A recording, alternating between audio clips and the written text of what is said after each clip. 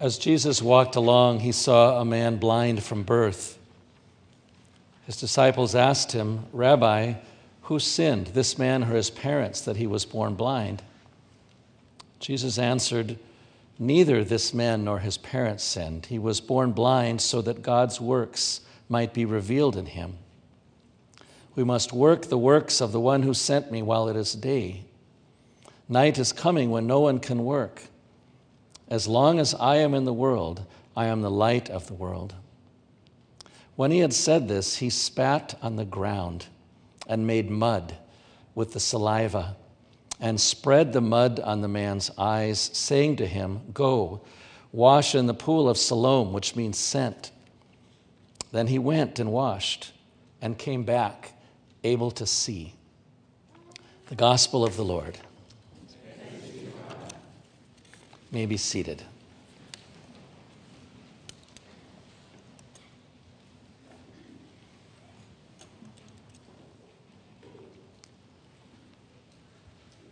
Earth to earth, ashes to ashes, dust to dust.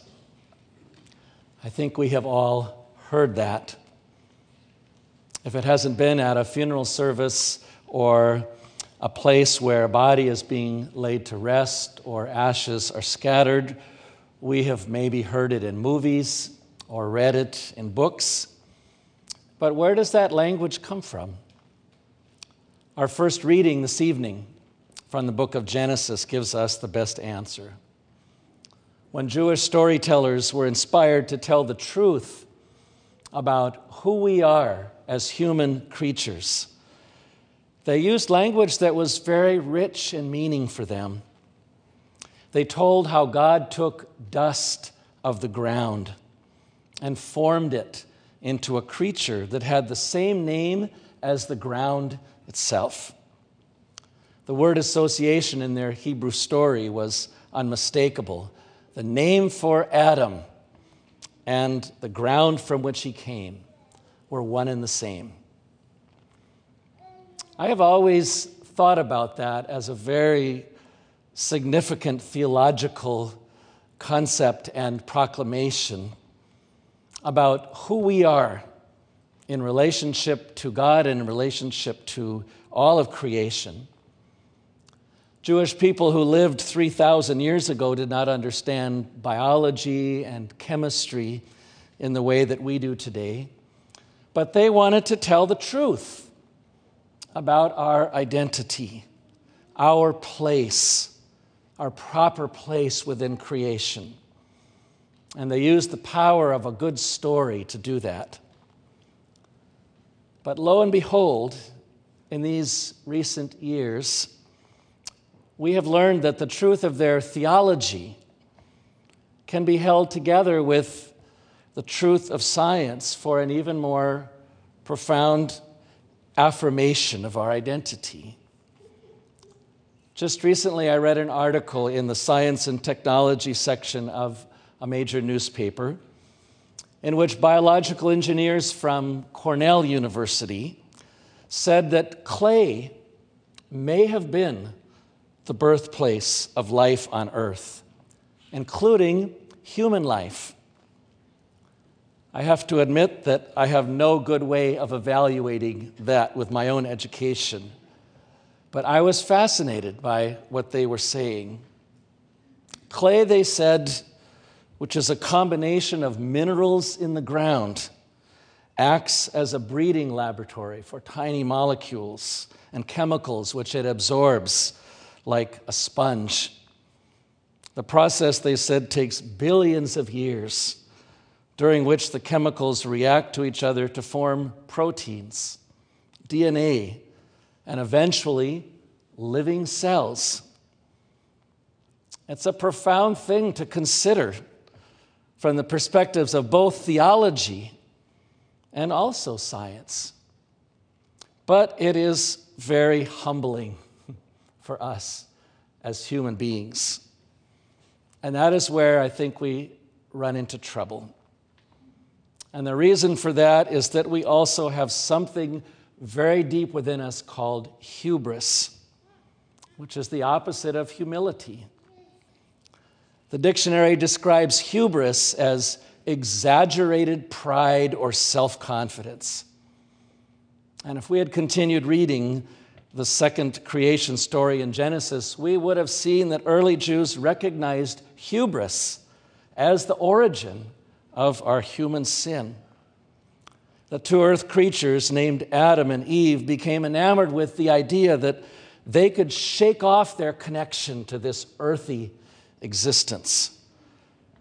They didn't like the way it put them beneath God, but also the way it grounded them in their mortality. And we can understand that, not only when we think about our own groundedness in that way, but grounded to this earth and to this world that in so many ways is bound to cycles of life and death. This has been another heart-wrenching day, a day when we recognize that our groundedness means connectedness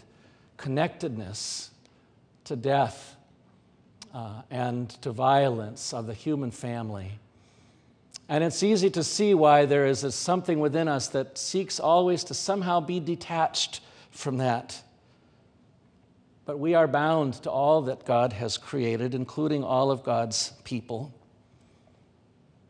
The temptation for Adam and Eve was irresistible. The serpent said, "When you eat the forbidden fruit, you will not die. For God knows that when you eat of it, your eyes will be opened, and you will be like God." It was music to their ears, and they embraced the false promise that we still do today. It didn't go well, as you probably know. In the end, it was up to God to put them in their proper place. "By the sweat of your face you shall eat bread until you return to the ground," God said, "for out of it you were taken. You are dust, and to dust you shall return." It's not typical to read this story on Ash Wednesday, but I think it has a very important connection to the message and the meaning of this holy day. Because after all, when we receive ashes on our bodies, we are remembering that we are creatures who are bound to both life and death in this world, to those cycles of creation. And we remember that we are not equal to God. On Ash Wednesday, we put aside our hubris and remember that we are, in fact, humus. We are the organic matter of the earth, out of which God fearfully and wonderfully created human beings. The word association in English works too. Humans are humus. The humus from which we came are one and the same. That should just fill us with awe and wonder. A God that can do that, even over billions of years. Incredible. But more often it disturbs us because it goes against the myth that we love about our own identity. Like Adam and Eve, we love the myth of our superiority to all that is earthy. We love to think of ourselves as unique and special in relationship to the rest of creation, and therefore above it, sometimes even above the pain and struggles of other people. But then we hear the words, "Remember that you are dust, and to dust you shall return." I've always welcomed those words on Ash Wednesday. But I have to admit that there is a part of me that still resists the deep truth that is in them. And it isn't that I think of myself as immortal, that I couldn't even be the victim of violence today in the way that others have. It isn't that I'm in denial about the fact that I will die. It's more about the internal battle between hubris and humus. It's more about the resistance within my heart toward anything that it exposes my inclinations towards self-reliance, or the fact that I can just do this on my own will, toward the notion that I can live for one moment without the providence and the grace and the mercy and the forgiveness of a God who created me in love. It's also about the truth that I often want to put my own desire for security and well-being and safety above that of others. It's about my resistance to the truth that I do, in fact, elevate my concern for those things, often above the well-being of all.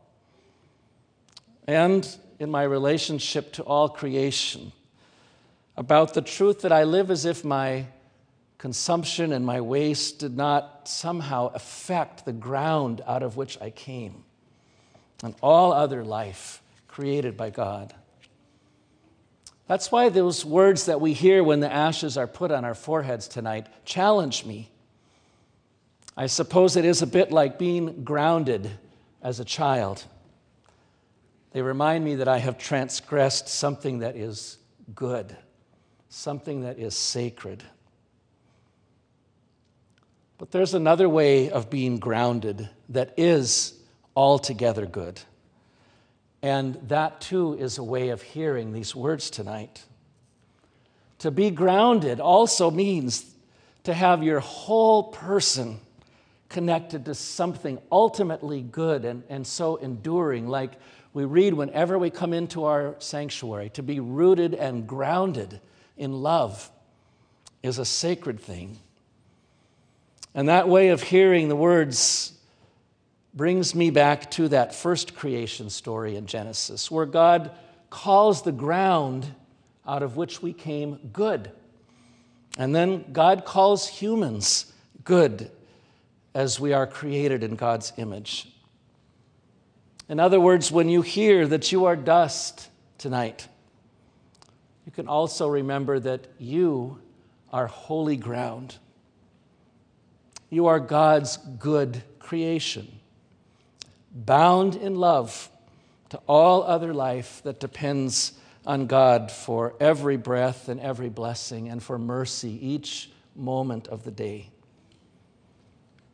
That's the same holy ground that Jesus took in the gospel story we heard in order to heal a person who was blind from birth. In this new expression of love, it isn't just dry ground, but ground mixed with water from Jesus' mouth. St. John called it mud. And that caught the attention of a second-century Christian named Irenaeus. In reading the story, Irenaeus also remembered something about the ground out of which Adam was created. He remembered that before Adam was molded by the loving hands of God, there was a mist that watered the whole face of the ground. Irenaeus called it the dew of the Spirit, like the moisture which covers the earth at the dawn of each new day. It's a beautiful image.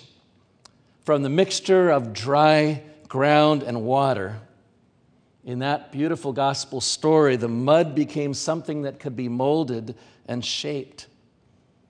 And based on that image, Irenaeus took to calling all of us as human beings mud creatures. It seems like something we would not want to have any association with. But he saw that as a healing and new creation story. When Jesus takes the mud and uses it as a way of bringing new life and new hope to a person, Irenaeus sees a story of God's new creation for all of us. The ashes that we receive on our bodies tonight will also be mixed with water. It will be water from our baptismal font, because there is no better way to remember who we are. We are not just dry ground, but ground mingled with the eternal love and grace and mercy and forgiveness of God that is poured out to us in our baptism. Ground that becomes mud, or better yet, perhaps clay that can be shaped and molded into a new creation, even as we leave this place today. And as we go, we will sing, "Mold me, Lord, shape me, make me according to your will." It is a sacred prayer to hold in our hearts as we go forth into Lent, trusting in the loving touch of our Maker. Amen.